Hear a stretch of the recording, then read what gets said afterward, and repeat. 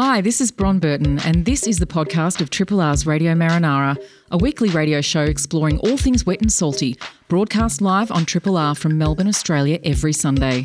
Hope you enjoy the podcast and feel free to get in touch with us via Radio Marinara's Facebook page.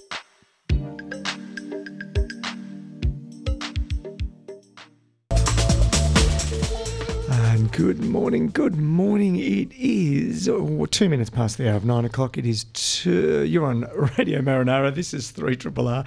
I'm Anthony Boxshall. I'm Bron Burton. And I'm Brett Ditchfield. And we are in the same studio together. For the first time in quite so some long. time.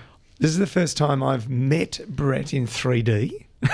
True. Ever? Yeah, ever. Oh, wow. Because, like the last year, Cabin Boy Diaries, and we've been all online. And this is the first time you and I have seen each other in 3D in a year. I'm loving these reunions. I've That's been hearing them a lot fantastic. on the airwaves. It is amazing though, isn't it? Like, Yeah. We just kind of sit here and...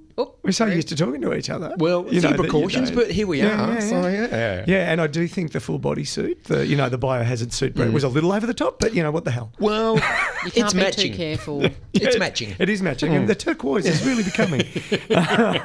We've got to thank Tim for another, 3 hours of power. Thank you, Tim, very much. Thank you, Yes. Andrew, for Soulful Bits Live. Soulful Bits Yes. this morning. It was wonderful. Now, if you're wondering what we're doing here, yes, daylight savings ended last night, and it is now 3 minutes past 9 Eastern Standard Time, not summertime. True. So this is Radio Marinara, not whatever it would have been if we... I can never work that one out. But we got our hour back. We did. Well, I just wasted it driving back from Phillip Island. So it's worked well for me, but I spent it on the road to get down here. So You would have had a lovely time driving, listening to Tim the whole time. it was. And you know what? I left at 6 and the sun was coming up over the horizon. And it's been spectacular, that I know, sunrise. the It's such a sunrises. huge Yeah. bit of sun. So Beautiful. No cars on the road. I might have gone a little bit faster than I should No, have. no, you didn't. No, I didn't. No, you No, didn't. no, No. no. Just I felt didn't. like it, Brett. It did because I was so free. The windows were open. The sun, yeah. It was And I was like- coming here. It was like, that Bryan Adams album from Yes. 1983. It was The Boys of Summer. Boys, Yeah, the boy of summer. The boy- yeah. You played that, didn't you? Yeah, I did. you did. No, yeah, I was listening to Tim all the way home. We've got a very big show. We've got all kinds of stuff. Dave Donnelly's going to come in and chat. Well, he's not coming in. He's going to be here, virtually, Yes. talking whale stranding, some real facts about whale strandings. Yeah. I want to ask him about this sighting of a blue whale off the West Australian coast as well. I know. Very exciting. And a non-stranded one, let's point out. Yes. Yeah, good. Because there was the one down Phillip Island that got stranded too. You heard about that? The sperm whale, female Yes. sperm whale off Forest Caves. Yeah, that was a real one because Yes. Dr. Beach did mention one that didn't happen. Oh, it didn't happen. Dr. Surf did, I Oh, believe. Dr. Surf did. Yeah. That's right. Beg your pardon. Well, I was hoping to pop down and have a look. It's been a while. I don't think there was much left, but there was just too many people. I couldn't get out of the house. There was just too much traffic, so we didn't do it. So Have to defend Dr. Surf too. He went on advice from somebody else who he trusted. So You can't, really. We can't get good help these days. Dr. Beck McIntosh is coming in. She's again on air on the phone. We're going to talk about marine and coastal adaptations, and this time about seals, maybe penguins, but mainly seals. And then the cabin boy. We've let him out of the cabin boy. yeah, I know. Well, I'm going to be talking about navigation, which kind of summed up as just getting from one place to another without banging your dangly bits. So, yeah. Yes. got to watch that. I know, dang, it hurts. So, yeah, we'll work out how to do that. Yes, so that'll be later in the show. And of course, we got all the music and we got everything else going on. Should we do the weather? Yeah, let's do the weather. I think it's going to be a good week. It is. It's been warm last few days. It's not going to be warm. Oh, Thursday. Again, It's like she's teasing us. I know, It's just tell us, Bron, just I'm tell us. reading the weather. When I said let's do the weather, what I meant was read it out for other people. But that's fine. Just have a look. Oh, I could just look and you Just talk have a amongst look. yourselves. I'm just going to So do the how are you, crossword. how are I've got you, the Brett? crossword. You doing well? 23 Oh, today. Mostly sunny. Slight chance of drizzle in the northwestern suburbs in the evening. Near zero chance of rain elsewhere. Winds north to northwesterly 15 to 20 kilometres an hour, becoming light before dawn. Oh, that's already happened. And then becoming Southerly, 15 to 25 kilometres per hour in the early afternoon, top of 23. Tomorrow, partly cloudy, 20. Same on Tuesday. Same on Wednesday, 22. And then Thursday, yes, possible shower, but 26. So back up into, that's nice. Oh, that's it's Darwin. nice. Tropical. Yeah, sort of. And then Friday, 19 and Saturday, 17. But who knows what it will be like by then. Tide times at Point Lonsdale, heading for a low tide at 10:23 this morning, heading for a high tide at 5:23 this afternoon. Surf forecast from Swellnet, and we always say this with a caveat that you should check Swellnet for the latest conditions because they can change between the time of publication of this hard copy paper I have in front of me. But according to what's printed in front of me, small surf and early light winds precede an afternoon increase in new swell that will favour the surf coast. Water temperature is 18 degrees, all very nice. Phillip Island, Woolamai is looking good for experienced surfers. Would you concur, Brett? I would. We were down there yesterday and the experienced surfers were out and I watched them from the shore. Right. Very nice. And Mornington Peninsula, small, clean surf to 1 metre at Portsea. Building later. And on the surf coast out west, Fairhaven and Jan Juc have small, clean waves. The reefs may have options after lunch. And I have an Antarctica forecast. Oh, an Antarctic forecast. Ooh. So thank you, Cliff, for How's the sending this surf? one through.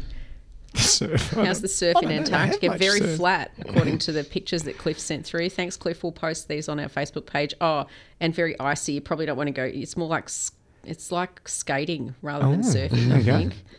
So I'm just trying to load the his actual surf report, his weather report from Casey Station. This was at 5:04 a.m. Antarctic time. Yeah, you're up early, Cliff. Is that allowing for daylight savings? I don't know. I don't know. Do they have daylight savings in Antarctica? This is. Well, that's true. That's a good question. I doubt they would.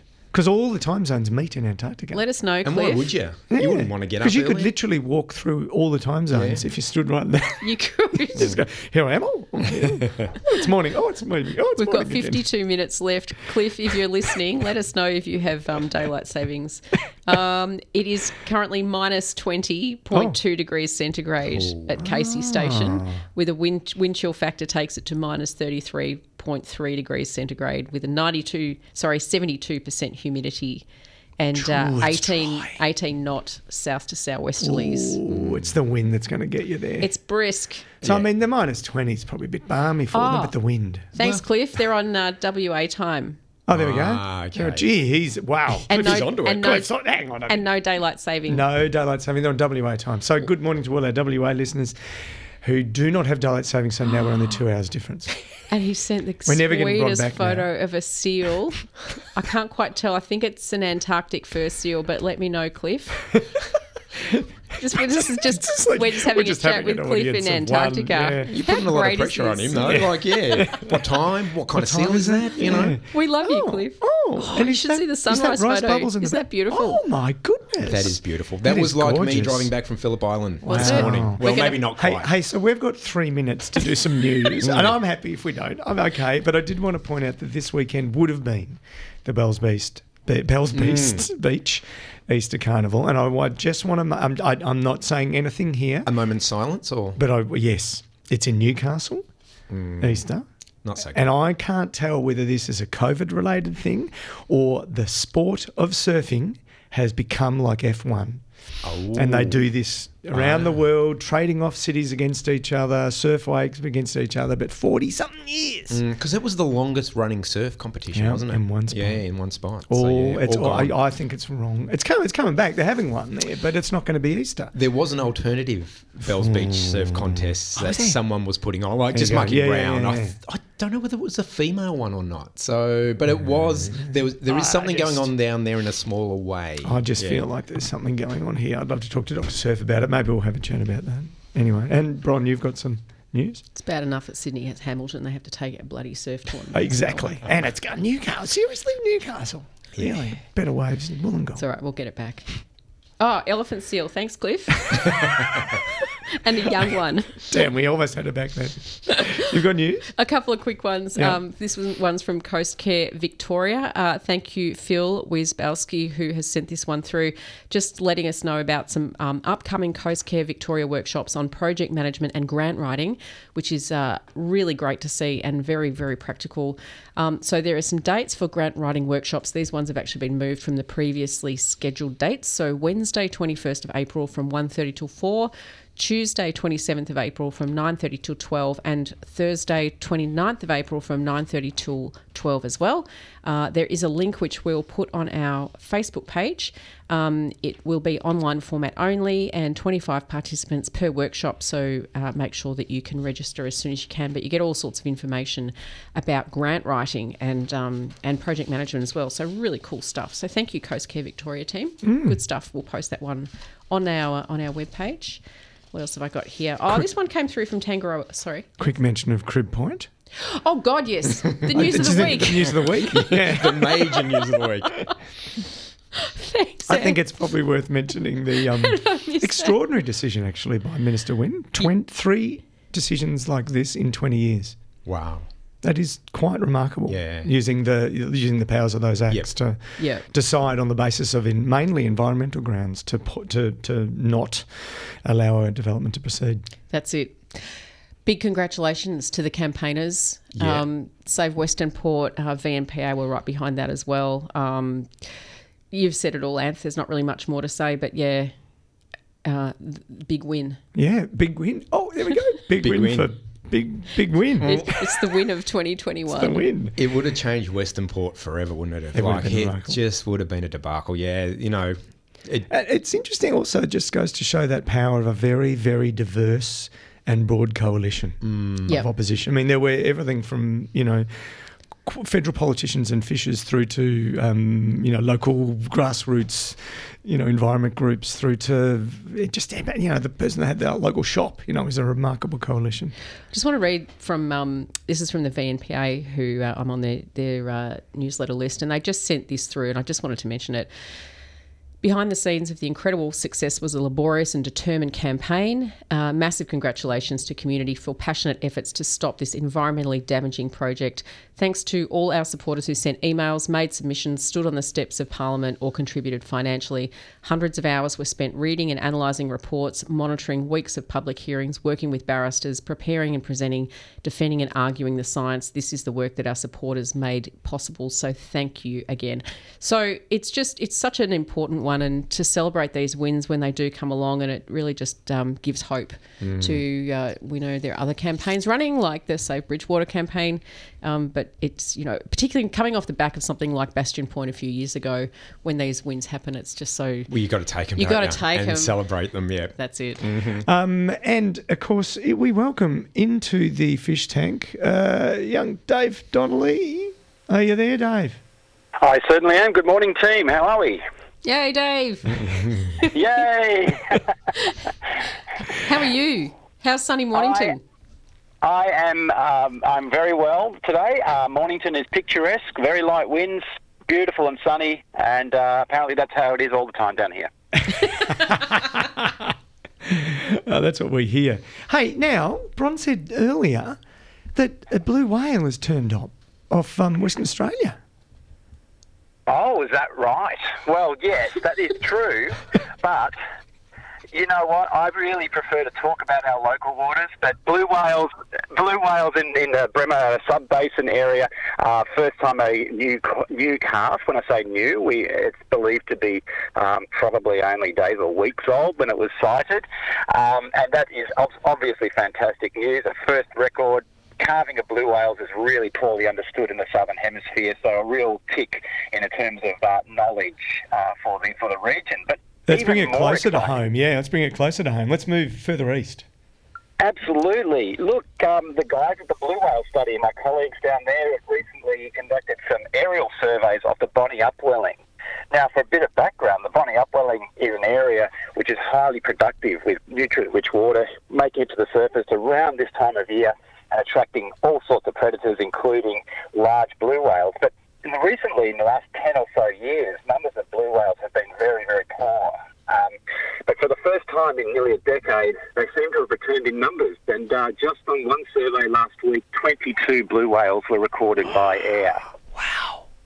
And that's just off sort of between Portland, Lady Julia Percy Island, and across towards the South Australian border. So fantastic news for the team down there and for the ecology of the region. I mean, it's a really great indicator that the system hasn't died and we're just waiting for a little rest. Wow, and is that the kind of timing we would normally have expected? Would it be at this time of the year the upwelling would be going and you'd see them coming in and it's kind of just a return of a past pattern, or is it a kind of a new thing? Look, I guess with blue whales, they tend to follow, it's like many predators, they follow where the prey are. And if the prey is not there for whatever reason, whether it's the upwelling's not firing or whatever the case may be, those animals just won't be present. But recently, they are, and they're spread throughout a fairly large area. And assuming, when you're flying, you're going to miss more than you see. 22 is a fair number of whales. Dave, can I just ask, with this, with the amount of excitement that was generated by this sighting in Western Australia, and obviously we have blue whale sightings, in far greater numbers closer to home, what's the significance of the Bremer Bay sighting? Is it the fact that it was a baby? Yes, it is. Blue whales are seen on the Bremer sub-basin. I wouldn't say with regularity. There is regularity, but you don't see many there. We personally, our scientific group who study killer whales in the region, have sighted blue whales on a few occasions. In fact, one day we saw a couple, but it more seems to be a transit type area where they're passing through to go somewhere else. To see a calf of that size is remarkable anywhere in the country, and in our waters. So to be able to record that there sort of starts to make us think about, well, is this an odd calving time? Do they normally calve in the Indonesian waters, Timor Sea and other places? Or is this a true indication of what's going on? And I guess that's going to be a really hard question to answer without some great baseline information, which of course is very expensive and difficult to come by. Yeah. Hey, now you mentioned the size, Simon. And just to remind listeners, we're kind of implicitly talking about, we kind of know how big they are. Everyone knows how big they are. How big roughly would a blue whale, full-grown one, be? Just reminding people, and then the calf. Right, so for our region, we mostly see pygmy blues at around about 24 metres or so. 24 metres. So that's 2.5 times the goal square. Or how many London double-decker buses? Because I can remember that from my school book. It pretty much is. That's a very good analogy, very timely during football season. And of course the Antarctic blues occasionally are detected in our waters, which go to a length of probably close to around 30 metres or so. So very, very large animals. Okay, so just to remind listeners. Very large.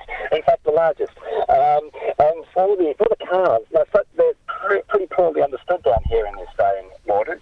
But looking at the size of the animal compared to the body of the mother or the female, you'd be having to say that it was over 6 metres long. Wow. So that's a big baby. Oh my goodness, that's a huge baby. In anyone's terms, yes. Now you're going to... Well, I was going to say, maybe is the sighting to do with the El Nino weather pattern? Because we've got it different this year. So would that influence the whales' migration? It's a really, really, really good question. That is one that I do not know the answer to, and I'm not sure that many people do. I mean, yes, of course it affects the ecosystem and the ecology of the regions, but is El Nino having anything to do with the Bonnie firing? I don't know. The Bonnie fires every year, or has been, for so long, and then we've had some pretty bad years of late in terms of the productivity and the presence of blue whales and other species. But a good question. Let me deal with our oceanography and people studying weather patterns and see if they might be able to answer that question a little more confidently than I can. Now, Dave, we did plug that we're going to talk whale strandings, but there's been a bit of breaking news, speaking of small babies, large babies of whales, and so we might hold off for the strandings. But what's the other baby whale news that you wanted to share with us? It's fantastic news. For the first time on the east coast of Australia, during the time that we've been recording killer whale activity, we have what we can now say a newborn killer whale calf. to an animal known as 0004. Not a very glamorous name, I know, but perhaps now we can start to consider a better name for her. That's her catalogue number, of course. So recently the team at Wild Oceans Tasmania, an eco-tour group, photographed this cow and calf at the Tasman Peninsula. Pennycott Cruises also saw these animals and very kindly shared their footage and photographs with us. And in fact, just this morning I've received a batch through WeTransfer to go through.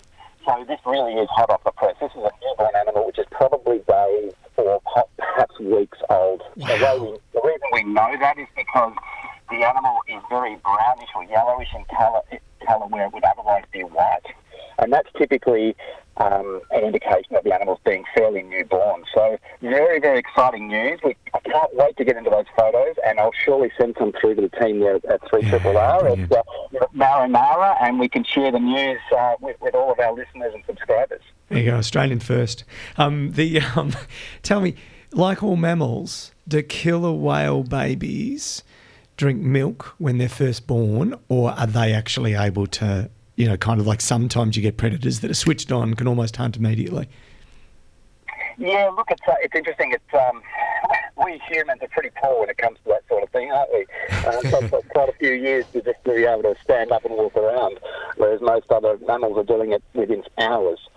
Killer whales are no different, except that they're in the ocean. So they can swim straight away. They may be assisted with their breathing in terms of being able to realise they need to go to the surface, and often the cow would do that for them in the first few instances. As far as feeding goes, yes, they're basically a floating milk bar for a few months at least. So the calf will be suckling on 0004, and again, we will rename her at some point. That period of time will last several months before they start to get the hang of feeding for themselves. But it's a fantastic piece of news, and we just can't get this stuff done. Literally would not get any of this done without citizen science. It is the basis and foundation of what we do with killer whales in Australia. So thank you to everybody who contributes to our humble little program, particularly those eco-tour operators who are so consistent and supportive of our work. That is sensational. It's been wonderful talking to you this morning, Dave. Maybe next time we'll do strandings, but we had better news today with new births. So that's, more fun to talk about that. What a great thing on Easter to talk about a new baby killer whale first for the East Coast. Thanks for joining us. Thank you, guys, and have a wonderful Easter. We look forward to chatting to you again soon, and we'll surely get some photos through to you of that young killer whale calf. Brilliant. Can't wait. Please do, Dave. We'll put them straight on our Facebook page.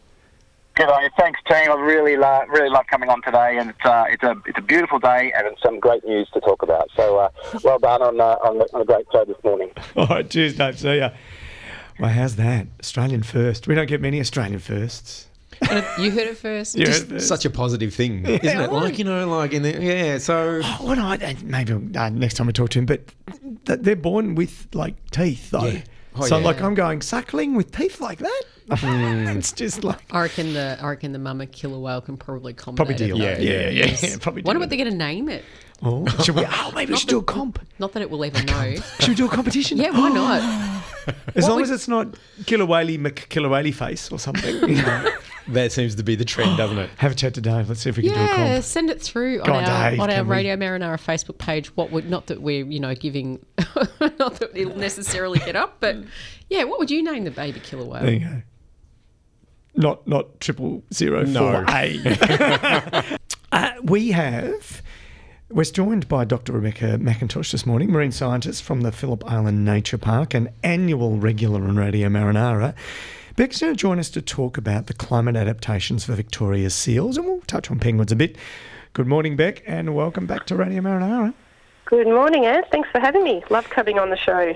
So, this particular regular spot that I do every month is about marine and coastal adaptations, and we're looking at just different adaptations from different communities, and they are people communities and they are natural communities and ecological communities, and how they are either dealing with or hopefully going to deal with adapting to climate change.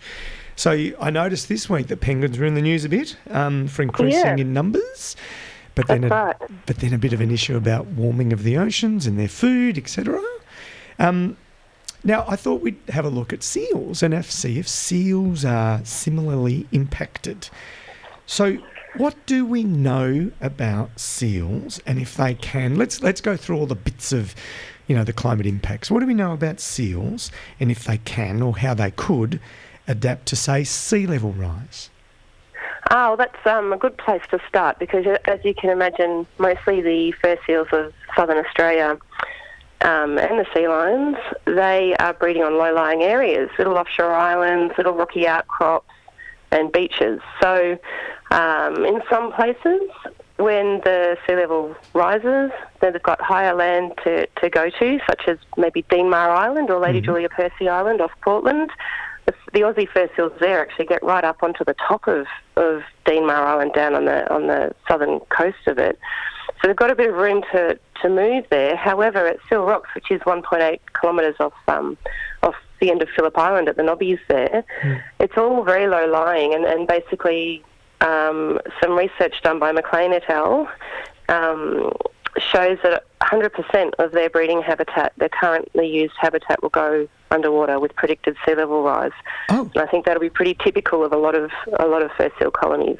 So that okay, that's not so within this century or even earlier. Yes, even earlier. And these even are earlier. the projected rises, of what, say 0.8 metres.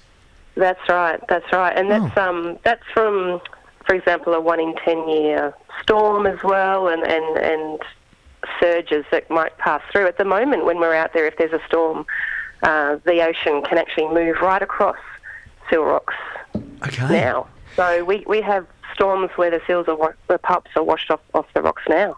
So we'll come back to what they do in a tick, but I just want to clarify for people, this, because this happened a lot with the floods, 1 in 100 year and 1 in 10 year. Doesn't mean they happen 1 in 100 and 1 in 10. It means a 10%, for a 1 in 10, there's a 10% chance of it happening every year. And for a 1 in 100, there's a 101% chance of it happening every year. Because I think, so what happens now? Let's just take a real example now. If there's a big storm surge and you said that they wash off and some probably die, but do if the lower than ones, what do the seals just go and find another rocky place up the coast, or what do they do? Well, sometimes you actually have to look backwards, I guess, to try to understand what might happen in the future. So at this point, I'd like to acknowledge the traditional custodians of the Eastern Kulin Nation, and for this region that we're talking on today and about with Phillip Island, the Bunurong, and we're going back to colonial sealers records as a starting point. We'd like to have other conversations too with to learn more about what traditional knowledge might be out there. But basically, going back to the sealers records, trying to understand where the seals were prior to their almost annihilation in Bass Strait, when the colonial sealers just wiped them out in just a matter of 40-odd years, and see if there are going to be sites that are going to be suitable for them to move to. Because the Australian fur seal, for example, they breed across from South Australia, through Bass Strait, down to southern Tasmania, and up into southern New South Wales, Montague Island. Yep. So, at the moment, the colonies in southern Tassie are doing well. The seals there, their numbers are increasing, pup numbers are increasing. However, the Bass Strait colonies, where most of the population is, aren't doing so good. So, and so there's we're hoping they'll move south, and there'll be sites for them to move to. So the move south thing. So let's jump to another known impact of climate change in the water, and that is the warming of the sea. That's right. What does that do to seals, and how do seals kind of deal with it? Can they physiologically deal, because they're mammals, can they deal with the warmer water? Or do they need to kind of not have that? Yeah, there has been some good research by Monique Lads from Macquarie Uni, her PhD, where she compared the 3 Australian species, the Australian sea lion, Australian fur seal and the New Zealand fur seal, and she looked at their physiology, their standard metabolic rate, which is their energy use, and she found that with increasing temperature, the 2 fur seal species were better able to adapt to a warmer temperature than the sea lions. So unfortunately, the Aussie sea lions are already endangered and their numbers are decreasing. And, they're one of the most unique species in the world. They're the only mammal that is asynchronous in its breeding cycle, seasonal as well. So, they breed roughly every 18 months, and every colony breeds at a different time. They've broken all the rules of seals. Seals breed annually. They're really seasonal. the sea lion have really got their own little thing happening. I think only the two-toed sloth or something is remotely similar, and even they're different. Yeah, Hey, and also, so we really don't want to lose the sea lions. And if I remember correctly, and you're going to do apologies, Beck, sea lions, don't they have different fur layers to seals as That's well? right, And so, yeah. phew. And so therefore, is that something to do with the way they're not able to survive? Can they not shed or Yeah. something? Is that... Well, they still shed, but they've only got one layer of fur. Not Right. the fur seals have the dense underfur and the sea lion and the top layer of guard fur, whereas the sea lion only has the guard fur. And they're a bigger animal. You know, they're quite big and chunky, and they work really hard. They're benthic. They're diving continuously, and they're feeding their pup for 18 months. You know, they're working really hard. High phylopatries, so they breed where they were born. They can't move like the fur seals can. So there's several reasons why they may not cope as well as the fur seals. Okay, we're not doing too well. This is 0 for 2. What about ocean... Sorry. No, We're learning, though. We're We're learning. learning. What about ocean acidification? Now, so ocean acidification, I suspect a slightly more acidic ocean is not going to affect the seals directly, but what about what they eat? I mean, do we know? Well, yeah, we do know a lot about that. So, Okay. you know, when you talk about ocean acidification, you know, your basic food web can be disrupted. So if you remove the animals out of the food web that have the hard exoskeletons or the shells, then you're disrupting the food web. So basically, ocean acidification isn't really good for anybody. Yes. Now I want to jump to. I mean, really, to be frank, you know, if we hit Paris, we've still locked in 72 centimetres of sea level rise in our region anyway. You know, and globally it's a bit higher, but in our region 72 centimetres. So we've got to hit Paris, and basically it is about lowering emissions and stopping fossil fuel use. Let's just be clear. Let's change the way we do this, and we can do it. It's starting to happen. However, is there anything, you know, in the wings about kind of encouraging seals to adapt? Is there science happening where they're, driving adaptation like there is with coral? Yeah. Or? Well, I'm a creative person. You know, I think we're us scientists, we're always super creative, and I've got some harebrained ideas about maybe having this amazing sculpture competition that maybe we can build some extra habitat for them on seal rocks or something. But I don't know. That's my probably read too many science fiction novels or something. But but you know, that would have to, obviously, things like that when you're altering environments, stuff like that would have to be done in collaboration with traditional custodians, and you know, you're changing the way things are. So maybe and very expensive. And what materials would you use that would be suitable? So maybe it's a bit more about bolstering the more southern habitats, or finding. This is what I'm most interested in. Harebrained schemes aside, finding the places where they used to live, finding which ones are going to be more resilient under climate change, and getting some protections in there early, because the seals won't go there if there's people disturbing them. So you know, maybe we need more protection in the places where we think they might be best suited. Give them the space to move. Thank you so much. Sea lions are another ball game, because you know they don't move, so we have to do our best for them now. On the bizarre kind of upside, I know it sounds kind of weird, their numbers are so much lower than they were pre-colonisation. So therefore, we do know they can go back. They can expand, you know. But as you point out, the habitat, there. Exactly. Yeah. The habitat and the food, that's what they need, Hey, Beck, thank you so much for kind of, you know, like bringing us kind of up to speed on potential opportunities or challenges facing seals and their adaptation. People can do things. They can choose ethical super. They can choose a green energy provider. There's stuff we can all do. Absolutely. Hey, thanks so much, Beck. Thanks for joining us.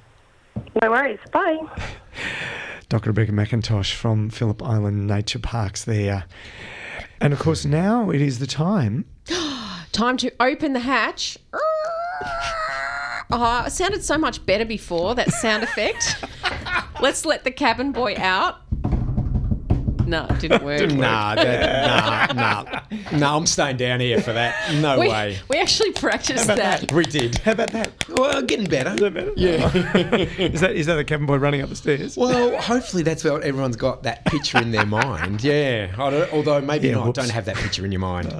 Hey, we're going to talk about navigation. So Nice. it sounds simple. Well, you stand on the shore of Port Phillip Bay and you look out there and you think it's a vast expanse of water, but there's a few little hidden things that you need to know about. So if you are cruising around, you really got to know your draft of your boat. So from your waterline down to the last little bit of your boat. So it might be your keel, it might be your rudder, or even might be your propeller. So that's like the depth that goes underwater. the depth. Yeah. Right. So you really need to know that Yes. to be Another good thing to know is your That's a bit like air draft. driving into an underground car park, not knowing you've got something on the Yes. roof. Yep. Well, that's your next one, your air draft. You've got to know how far out of the water, because if you're going up the Yarra or something, you've got to fit under the Balti Bridge. Or another one is Phillip Island too. If you're coming in on that eastern entrance, there's the bridge from San Remo to New Haven. You've got to know that you're going to fit under there. I was on a boat on the river this week. One of those little river boats, Yep. very flat ones, and the tide was up a bit, and the captain said, I'm going to blow the horn as we go under the Queen Street Bridge, and if you're standing on the back deck, duck. You will lose your You'll head. lose your head. Yeah.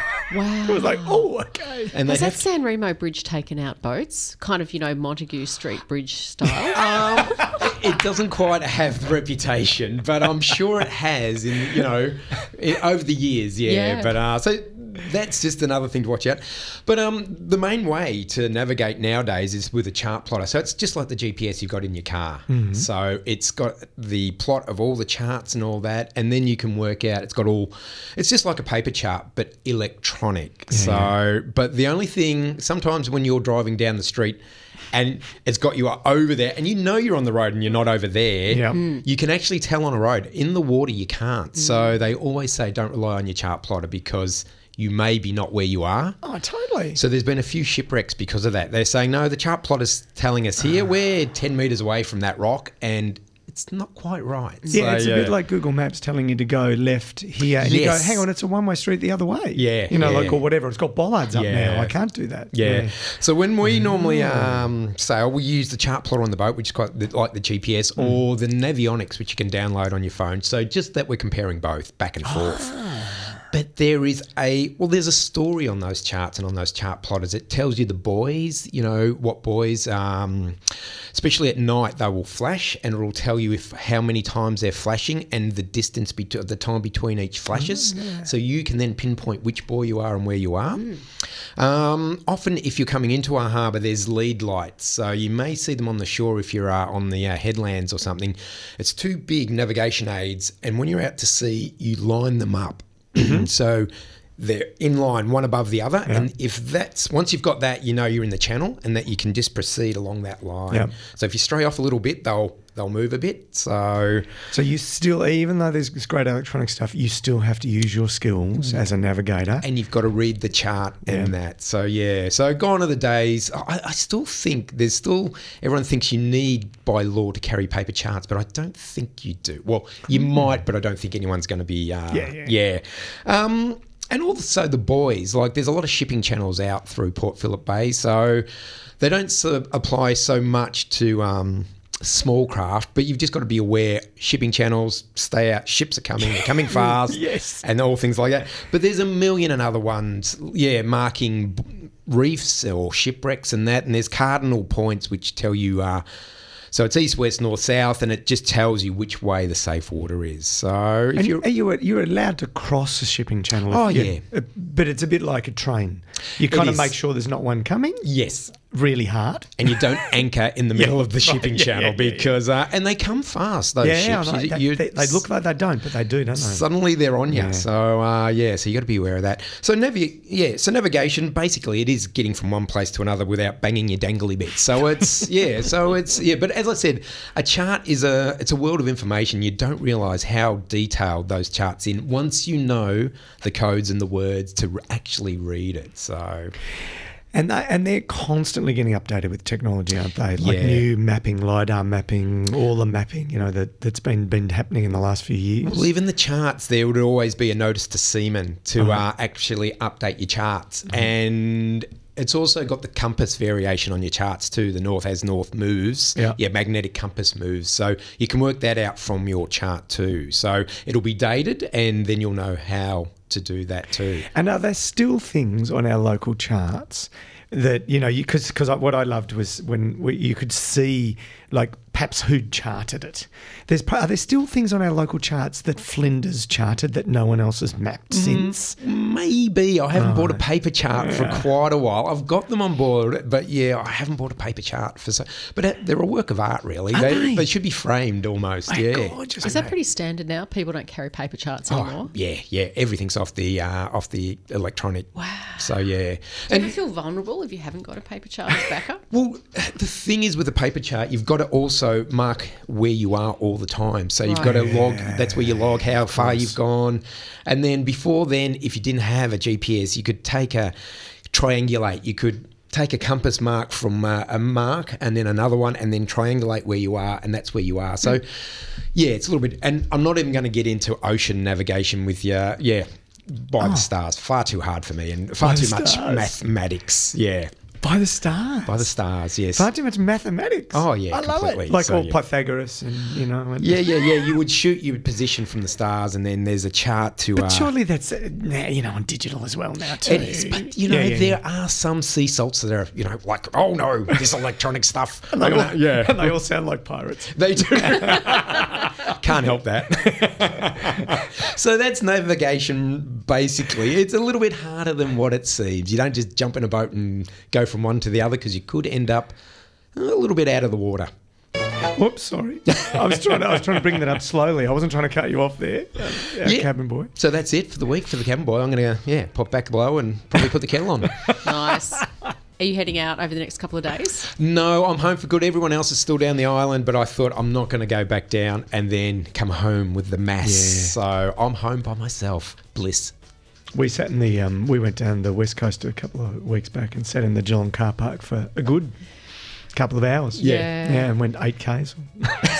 I saw a funny meme on that saying, Easter's that time when you swap your 2-hour commute to work for your 10-hour commute to your holiday. You're sitting in the same traffic with the same people. And even more people when you get there too, isn't it? Yeah. Ridiculous. Thank you very much to Dave Donnelly and the new whale news, all the baby whale news. Thanks to Beck McIntosh, Dr. Beck McIntosh from Philpine Nature Parks. What have we got next week? Next week, Farm is in with me. Rex is going to be in as well, and Jeff Maynard. Oh, and what a show. Yes, it'll be awesome. And a super quick thank you to Tim for very short-term fill for me a couple of weeks ago when I suddenly got whacked over the back of the head with the flu. Yeah. So thank you, Tim, very much. Bron has been in a biohazard suit all day. For the last 2 weeks. Hey, Indeed. The doctors are coming out. They're lined up. They're ready to go. We've got about 20 seconds of this left. See ya.